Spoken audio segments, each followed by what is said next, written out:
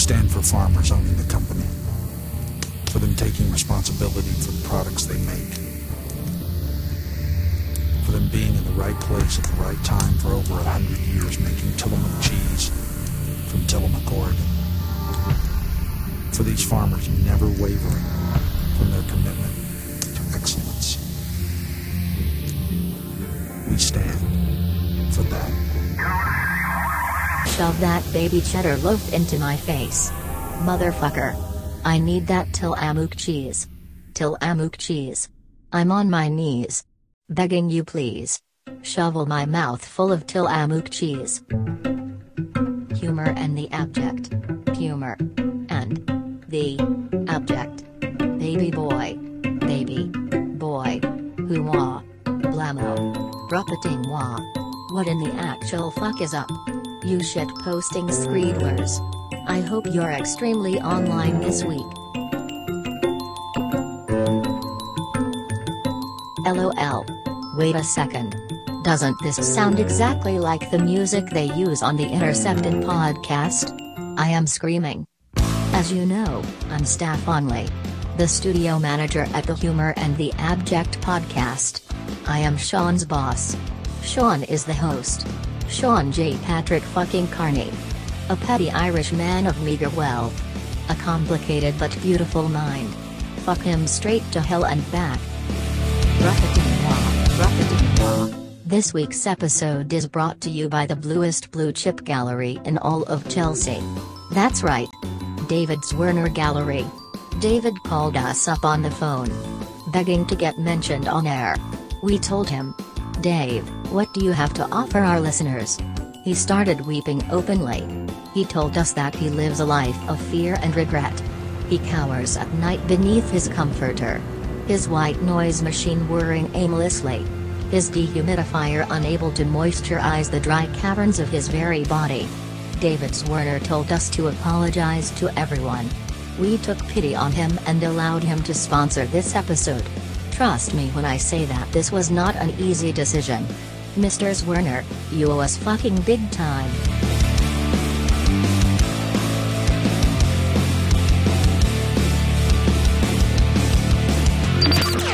I'm Ira Glass, welcome to Jackass. It's episode 7 of Humor in the Abject. I'm your host, Sean J. Patrick Carney. This week, we have a very, very special guest.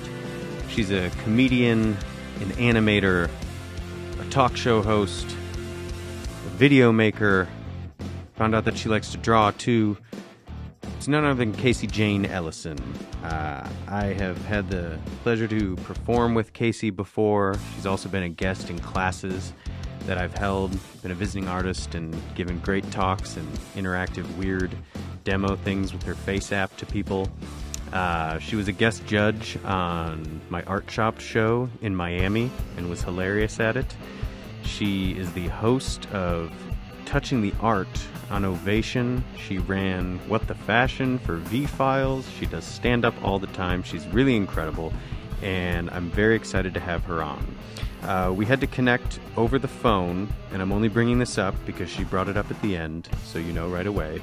Got the dates mixed up, and I'm at the studio, and Casey couldn't make it up in time, so we had to do a phone call. But this is the first one that I've done. I think it sounds okay. But also, you know, I needed to learn how to have somebody call in. So this was a very good and productive experience. So I'll quit yapping, and here's my conversation with Casey Jane Ellison.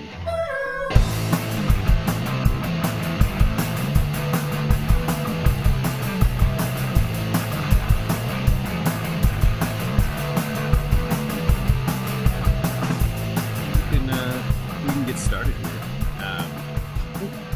So Casey Jane Ellison, welcome to Humor in the Abject. This is my first telephone call-in episode. How are you doing?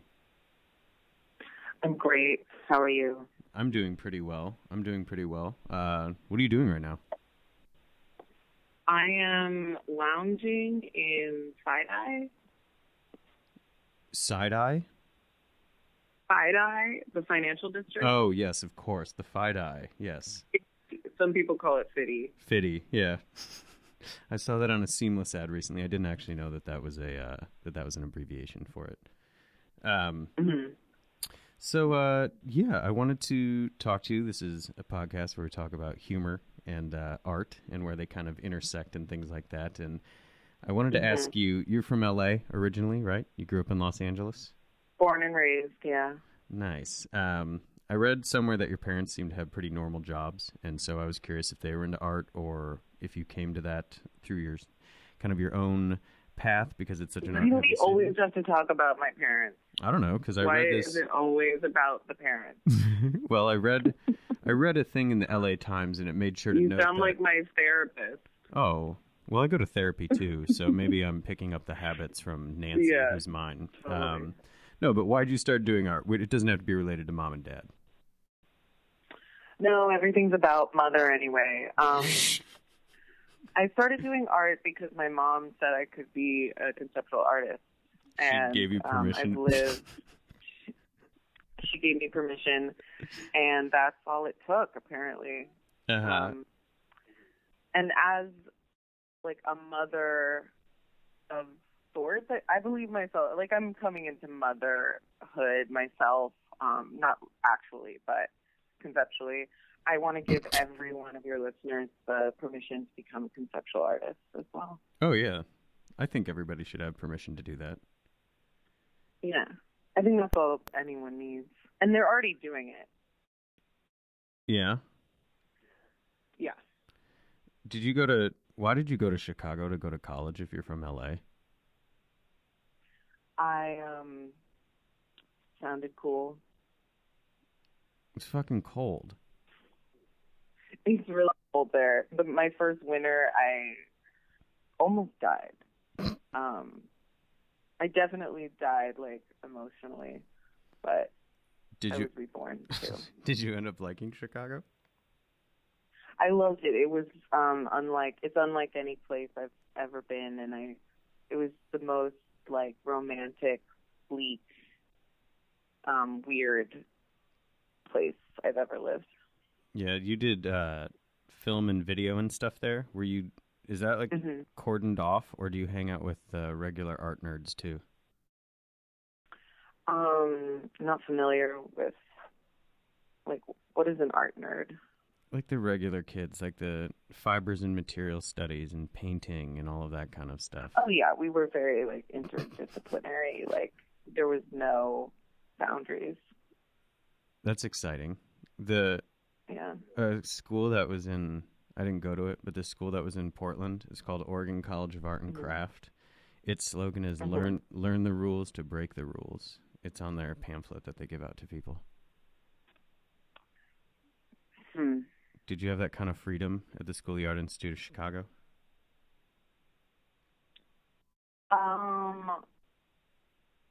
You know, I'm kind of in this place with that time, that school.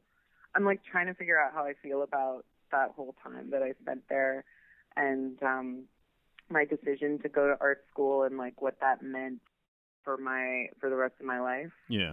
And it's actually been an existential crisis, a literal existential crisis with the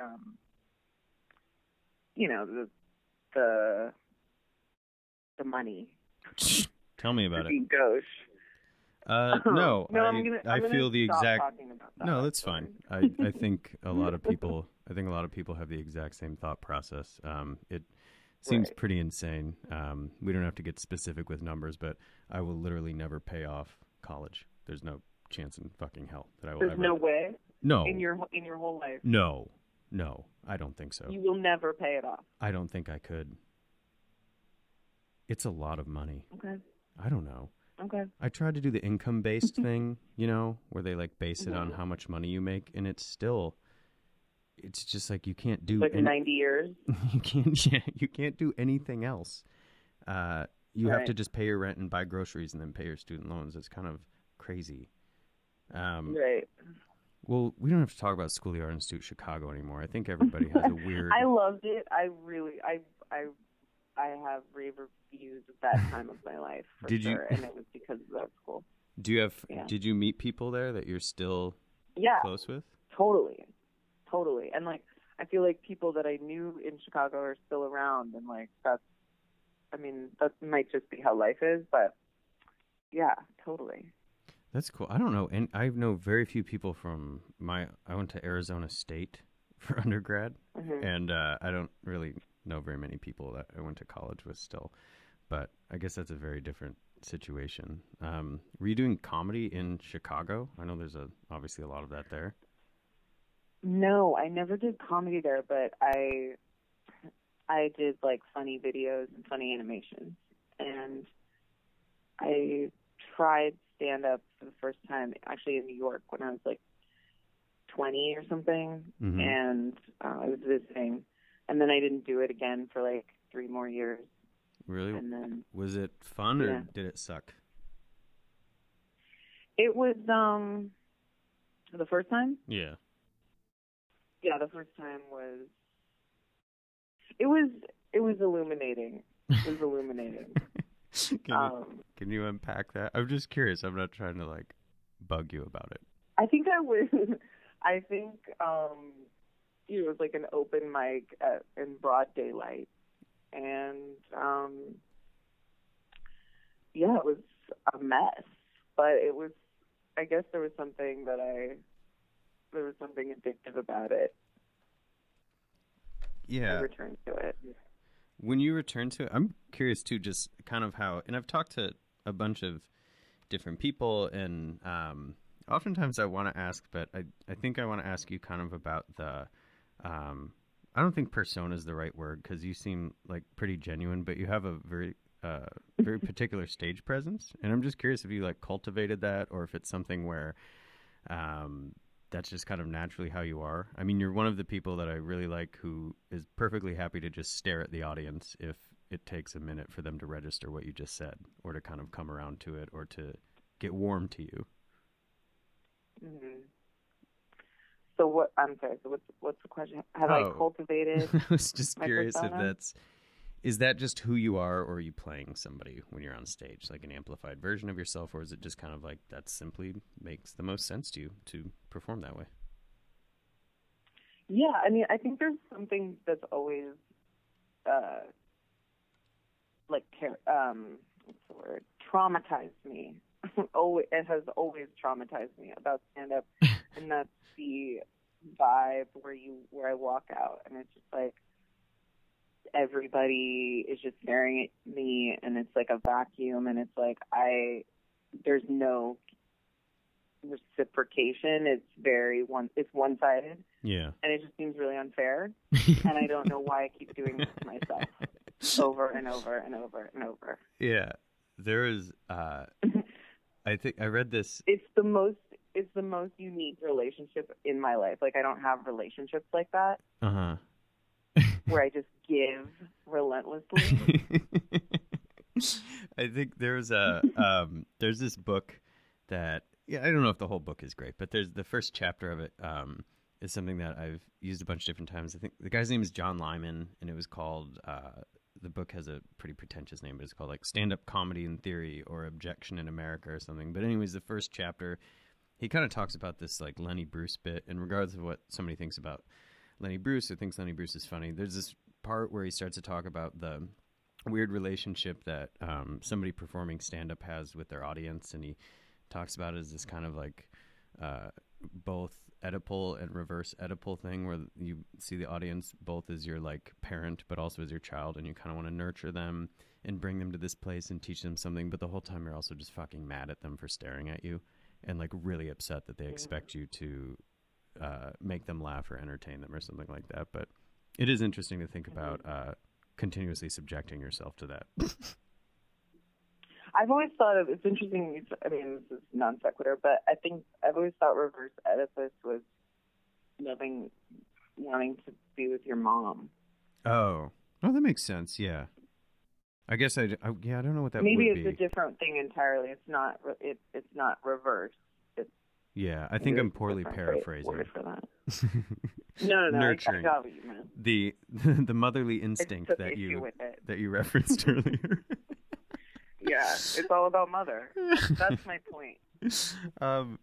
But do you think that it's? I mean, because you don't. I don't know. You're really fucking funny, and your stand-up is great. But you don't. It doesn't seem to me. It doesn't seem to me like you're one of those people who actually really cares about a one-to-one. Like I say something, then everybody laughs. It seems like you're much more comfortable, just kind of like. Oh no, I do care. Of course I care. I'm incredibly self-involved. Oh well, I don't know. You seem pretty pleased with yourself, even if nobody. Well, that has nothing to do with it. Well, you did. The last time I saw you was, I mean, I don't know if you've been back to New York since then, but when you did Amy's show at New Women's Space, and you came out and people warmed up relatively quickly, but it definitely took them a minute because everybody else sort of maybe was more familiar to them just because of like the scene in New York or something. But you kind of came up and just straight up were doing you were being very Los Angeles, I felt like, on purpose, and you wore your hot bitch jacket. Just sort of introduced that to the audience. And you seemed, I don't know, I guess that's what I'm trying to get at. Like, it's not smarmy, but it's sort of like I feel like you also kind of, like, the audience understands that you're also doing them a favor by doing what you're doing. I'm loving it. Yeah, go on. What else do I do? I don't know. I'm not trying to like get you into a corner or figure anything out. I'm always curious because there are so many different kind of approaches, and it's really hard to do the one where you kind of, I don't know. It's funny to hear you say that you're like worried if people aren't laughing or you want that to happen. I totally understand that, but also like really doesn't seem like that when you're performing. It seems like you're thrilled if, you know, if you've kind of upset people or something like that. Well, I try to just exist. That's sorry, that's funny to me, I guess. That's what I do. I think I say what's funny to me. Can I ask you too about some of you do a lot of animations and you do videos and you do all these different things, and I'm sure you've been asked about this a bunch of times, so I apologize. But I was just curious about how the What the Fashion series that you were doing started, and kind of was that something that you were approached for, or was that something that you pitched? And I don't know the fashion world super well, but is V-Files, like the platform that hosted it, not the object of the joke themselves? Yeah. So I was working with V-Files. I was doing like those web shows, and then was Casey Is Your Cult part of that? No, that was a separate project. Okay. That was just mine, and that was a commercial for my cult and my T-shirt, which I think it's a really great. I like it. It's one of my faves. Oh, things that I've done. Yeah, it's very good. My friends worked at V-Files, and I was doing the news talk show with them, and then we were like, why don't we develop this character into a YouTube personality that would teach people how to do a V-Files lifestyle? And what is a V-Files lifestyle? I think it was pretty explicit in What the Fashion, but for someone who's not watching it right now. For someone who's not watching it right now, it's like a lot of like goat cheese, but like not really like going near it, like not really touching the goat cheese, or like hats and hats. Yeah, like a few hats, and like just like I don't know, like living life. Yeah, I guess. Okay. Like a lot of that, and like medical condition, prescription drugs, that kind of life. Oh yes, I know a lot of people who are living their best life at that life. I think for sure. Totally, good for them. But yeah, so we just developed this idea that a person could show you ways to live like a V-File rock star. Mm-hmm. And I think we nailed it. We've got to take a quick break to hear from our sponsors. Stick around for more with Casey Jane Ellison. Also, eat Tillamook cheese. Eat Jimmy John's. Set your desk at work on fire and blame it on your boss. Who cares?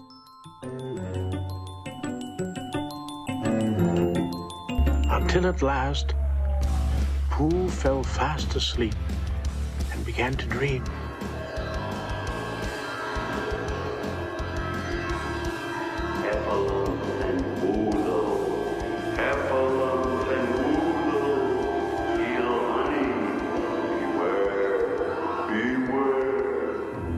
They're black, they're brown, they're up, they're down, they're in, they're out, they're all about, they're far, they're near, they're gone, they're here, they're quick and slick, they're insincere. Beware, beware, beware, beware, beware. Have you ever been to an art gallery and wondered aloud to yourself, wouldn't this gallery be better if it were run by somebody named Dave? Of course you have. Who hasn't?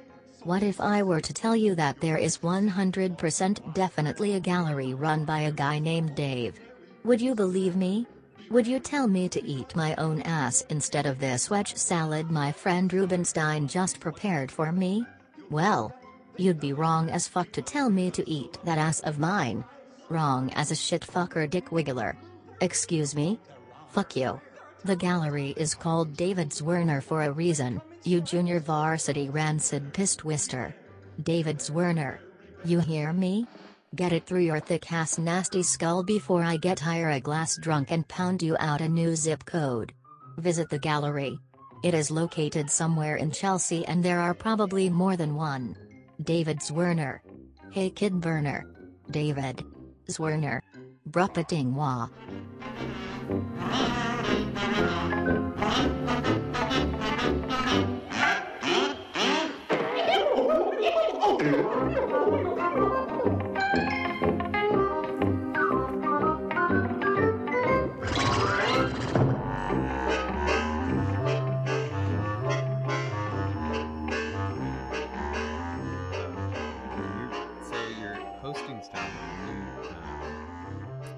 Like I said, this is the part that you've probably been asked about a million times, besides your parents, but about touching the art and just kind of what the genesis of that was. And I think I mentioned it. I wrote a thing in Art in America a while ago, and I mentioned kind of like how hilarious it was that was on television, or that a television network produced that. And yeah, really cool.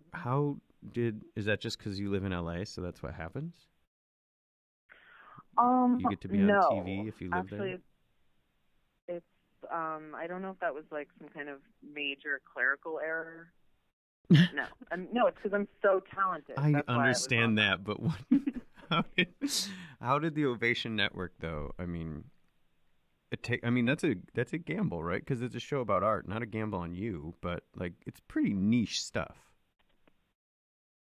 So you're asking me what their process was in thinking that I was a good idea?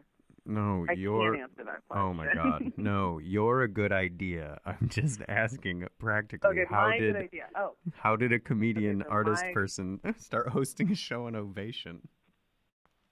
Okay, so again, it was a friend Mm-hmm.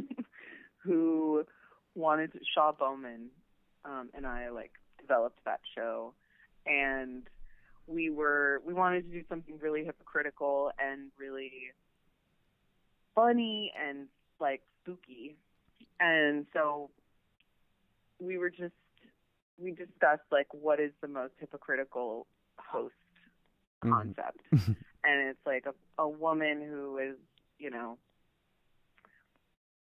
very into excluding men as a political standpoint, and but you never bring that up on the show, isn't that one of the things? No, I constantly talk about it. It's but you're all women. You're all women panel, but you're not going to bring it up or something. Right, exactly, and yeah, I think it's just it was really fun to explain, be very expository about the conflict that I think everyone goes through every day with just like trying to understand and trying to organize their emotions about like their lives and talk about these issues through the lens of art, but they're actually just emotional issues and like issues about infrastructure that are like mirrored in the art world. Yeah.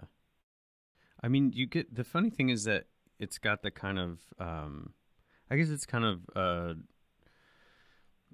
I've heard, people talk about it and they're sort of like, oh, it's this wacky kind of show and it's these types of things like that. But yeah, you're talking about some pretty like, it's very serious shit that you're talking about. I mean, you have a really good gift at immediately saying something flippant, turning on a dime and turning that into something else. But many of the things that you're proposing, I think part of the reason that people find them funny or start laughing, or the kind of quips and things like that you say, is part of it's a real sense of discomfort. And I think hearing somebody say it out loud and just kind of call the bullshit on it, you get this kind of release of, just the physical act of laughter, and you get to just sort of be like, oh my God, finally somebody brought that up, or somebody said that to that person. You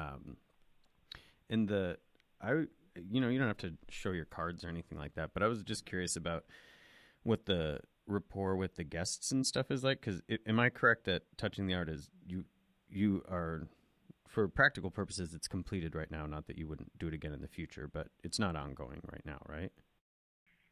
Well, I do panels still, and I haven't done like the exact same format, but I have continued this interview format where I discuss other issues like money. I did a talk show at Red Bull Studios that was like a one-day event, and we shot it live, and it was like a comedy special live presentation of a lecture that I did and a panel discussion about money as it applies to how millennials are dealing with the concept of money, and also actually practically how they are managing their money, and also emotionally. And so I did that. It's called You Are Money. And so it's like an ongoing practice of mine to continue these interviews and posing questions to panels and just people that have insight and maybe don't either. So. Do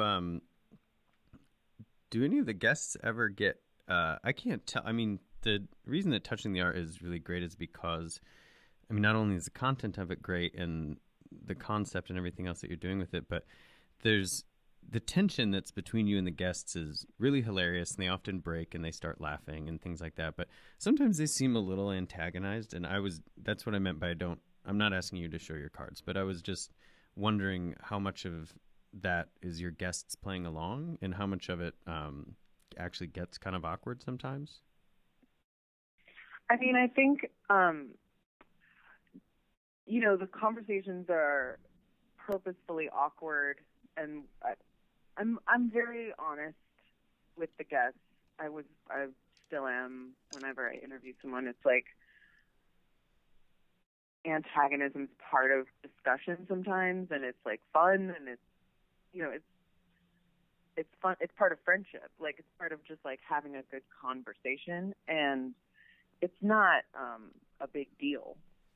Right. But it's just like part of it, and it's like that's also what I'm interested in as a person who does interviews and as a host. It's like how ideas become personal, and also just like airtime becomes really personal, and having the right answer is so stressful, and the point is that the conversation just continues. Yeah. That's the resolution, is that there will always be more conversation. Yeah, I mean, it certainly doesn't seem like you're ambushing people or anything like that. It seems very much like they know what's up and they're along for the ride. And I guess now that you're kind of explaining it that way, sort of funny because the show's no more antagonistic than when people sit around at a bar together and kind of bullshit or talk or debate and things like that. But I guess I'm just so, and I'm kind of just talking this out loud, but I'm so used to going to things that are, you know, art based, if it's a panel or whatever. And it's basically everybody like already agrees upon the same point and is just kind of like taking turns with the different talking points. And there's not really any kind of antagonism present, which is sort of ridiculous, actually. I've seen so much antagonism on panels, and I've noticed it more recently, and I think it's because, like, the hierarchy of a panel and a host of a panel or a moderator is not clear these days. I feel like many times I hear people raise their hand and they're like, I didn't have a question, I actually had a comment.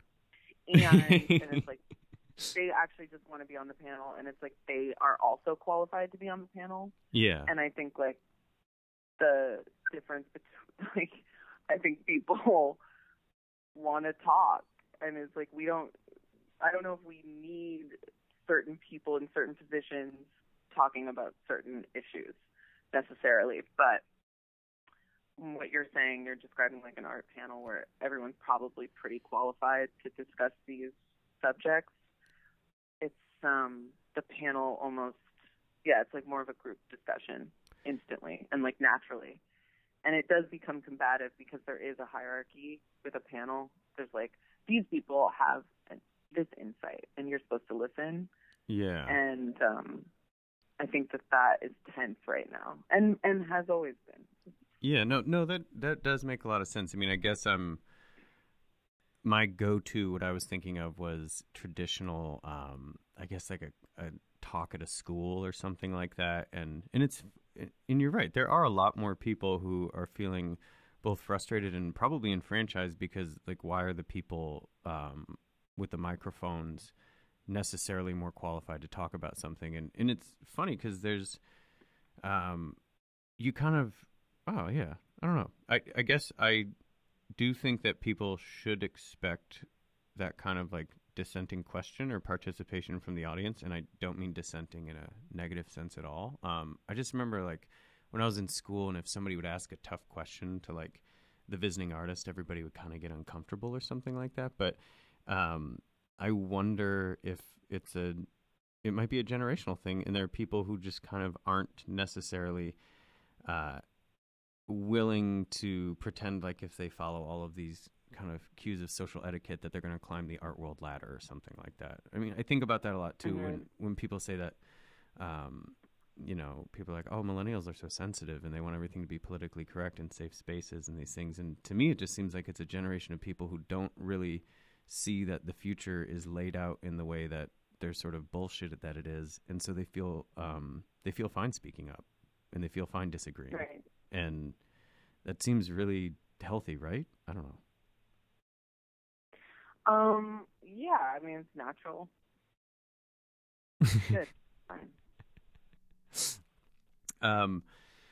Do you, I was thinking about this too, because you do a lot of different stuff and you vacillate between art and video making and animation and things like that. And is it, I was just talking to Alan Resnick the other day, and I always kind of thought that most people just fluidly kind of move between these things if they work with a lot of different things, but he told me that he feels like he has these windows of time where he's really specifically working on a live show, and then he kind of tosses that to the side, and then it's like video for several months. And I was just curious if you have if you break the stuff up like that, or if you feel like you're just constantly thinking about all those things all the time. I guess I assume that that's what you're doing. Yeah, I think it's the writing for me, and it feels like it's the same thing to me. Mm-hmm. It's like the same conceptual desire. It's like a desire to make a concept and then make that concept a thing.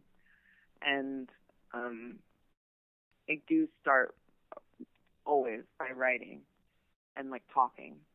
And that's, if feels like it's from the exact same spot every time. Like when I do an animation or I do a talk show or I do a live panel or a stand-up show, it's like diary entries. Mm-hmm. And then do you just kind of pick, or does it just sort of happen naturally what vehicle that might end up being? Or, you know, are you sometimes trying something out as an animation and it's like, it's not working. I'm going to just, it makes more sense for me to say that live. I've been lucky enough to be reliant on opportunities, and then when I want to make something, I do that too. What do you mean relying on like deadlines or like a thing is coming up so you know you have to get something done? Like a prompt. Yeah. Yeah, like a prompt or an opportunity to do a show or an event.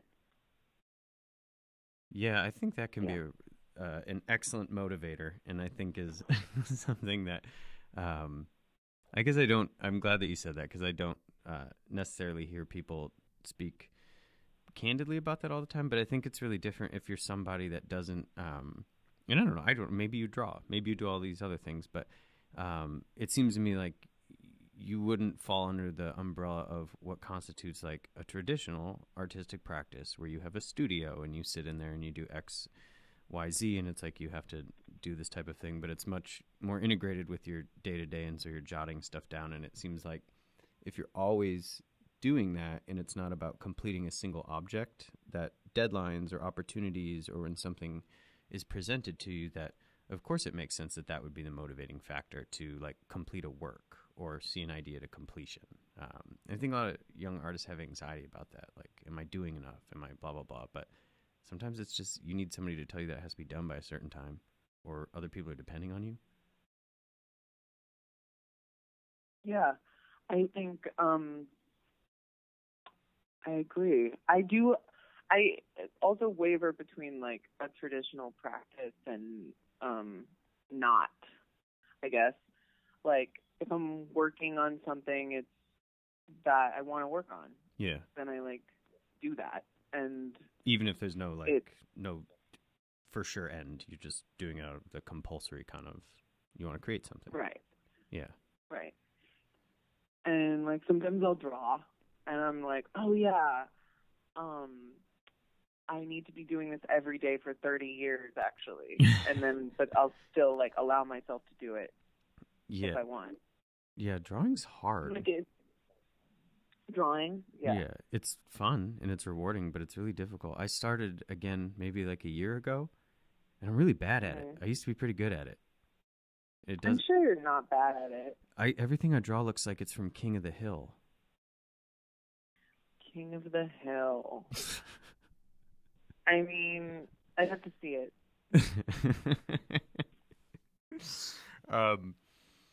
Well, what do you think that this is kind of a go-to question that I've asked several people, mostly people that do live comedy and stuff like that.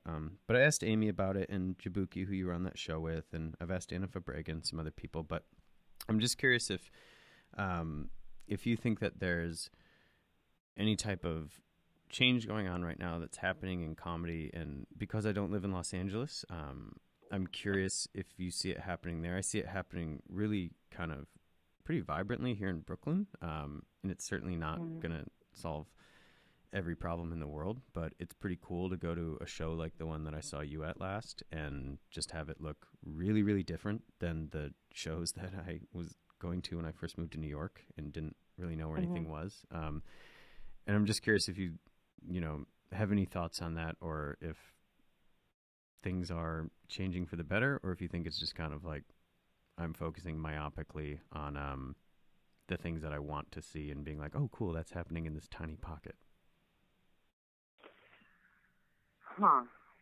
I think I'm a really positive girl, and I think people want to be happy and free. And I think that there is positive change available. I know like some people would like tear me to shreds for saying something like that now, but that's how I feel. And I think across fields, there's like a lot of opportunity and space to be much better than and just good. Yeah. I mean, do you think that, I mean, I'm curious, I don't know. I think that you're probably one of the examples of that, though. And it's... That's sweet.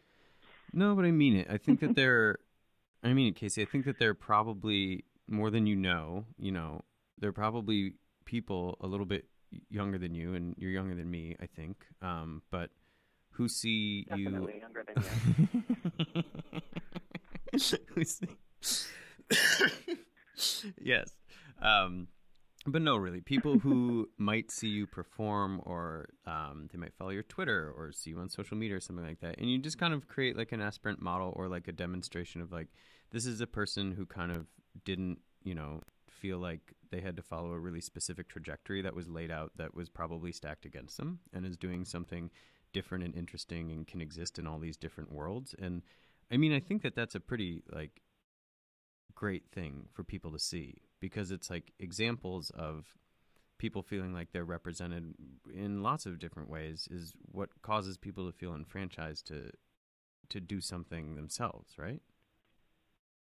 Yeah. Do people have problems doing things themselves? I feel like everyone's doing what, like, very actively pursuing what they want to talk about. Am I wrong?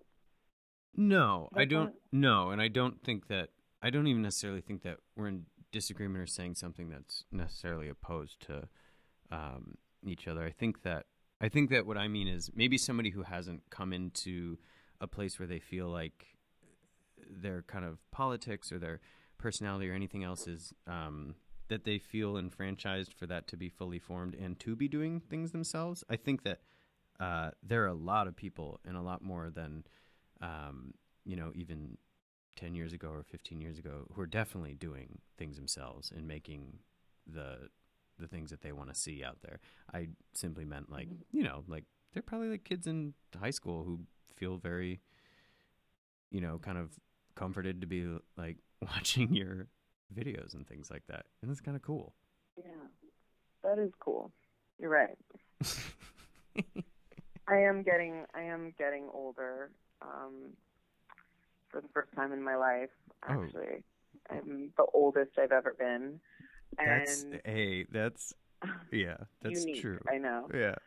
And I feel like it's like I'm kind of entering that time in my life where I look to the children and ask them for help. Yeah. Too. That's good. See, well, that's wonderful to have to have these micro-generational gaps and have the ones who are just slightly ahead of the ones after actually valuing what the ones after them are doing, instead of, I don't know, like fucking baby boomers. I know, right? They're the worst. So gross. I'm just kidding. It's okay. I said it, not you. You're just humoring me. Without them, we wouldn't have anxiety or depression. So thanks God. Or student debt, or the war in Iraq, or Afghanistan. Just kidding. They love you, baby boomers. Yeah. They did a good job. I just want to say they did a great job. Well, what... come on. That's unfair. What? That's really unfair. You're going to blame it all on the baby boomers? No, the generation before them sucked too, and we kind of suck, but they're particularly... I think we got to go back to, like, BC, blame that generation. It's probably all their fault. To BC? The birth... Yeah, whatever generation was, like, BC. Or probably just Jesus? C. Should we just blame that generation? Who? Which one? I'm sorry. C? Should C. we just blame the C generation? Yeah. Yeah. Generation C. Generation C. You know what I mean when I say that? I don't know if I'm following, but I'm going to blame them because it feels like we could all get... C in DC. The C in DC is what the C... Christ? Am I crazy? I was taught in college that we were supposed to start saying CE and BCE, Common Era, right? And before Common Era, right? So yeah, the C in BC, which is what I said. Common. You said Christ. Sorry, I know. I was raised Catholic. That's my fault. Well, is there anything that you have coming up that you want to let people know about, or anything that we should keep an eye out for? Yeah, I am currently in a show in Brooklyn at Fisher Parish Gallery. I went to it. And oh, you did? Right. I love that picture you took. Really good. I got excited because that was the jacket that you were wearing when I had seen you last. Yeah. That jacket's for sale if anyone wants it, just through the description of it in this podcast. Cool. Yeah. It's a good jacket. Yeah. It's cool. How long is that show up for? It's at Fisher Parish. I think, I don't know actually the dates. But should I look it up on? No, I'll look it up and put it in the info. You don't have to do that right now. Okay, cool. And did Max Wolf? Did he put that show? Max Wolf curated it. Yeah. Mm-hmm. And he and I worked together on the You Are Money special. Yeah, he's the golden boy of Red Bull, right? Yeah, he's wonderful. I know, he helped me out a lot when I wrote something about the Mel Chin show there, and he was really gracious. It was wonderful. And Candace is really cool too. She works there as well. Candace is insanely the best. Mm-hmm. I love her. It's nice to meet nice people. Totally. Anything else besides the show? I have other stuff going on, but I don't, not obliged to, I understand. You're not obligating me to talk about it, right? No, you don't have to talk about it, and I don't want to talk about it. You don't have to talk about it, and I also know that sometimes there's stuff going on that, especially if you live in Los Angeles, that you can't really let details out about because it involves stuff like I'm learning about. Because it's actually just a lie, and there's nothing else on the horizon. But I want to go to LA and schedule also, a bunch of. I will say that everything I'm working on that may or may not be true is going to be excellent. Yeah, I believe that. And huge. Yeah. I've mostly seen pretty excellent content from you when it comes out. But I was going to say, I just want to go to LA and set up a bunch of generals, but I don't know you think people would set them up with me? I don't have any reason. General? Like a general meeting? I've heard about. My advice would be to skip it. But don't. Oh, I don't have any end game. I just want to I want to tell people I'm going to Los Angeles for general. Generals. Yeah. Generals, yeah.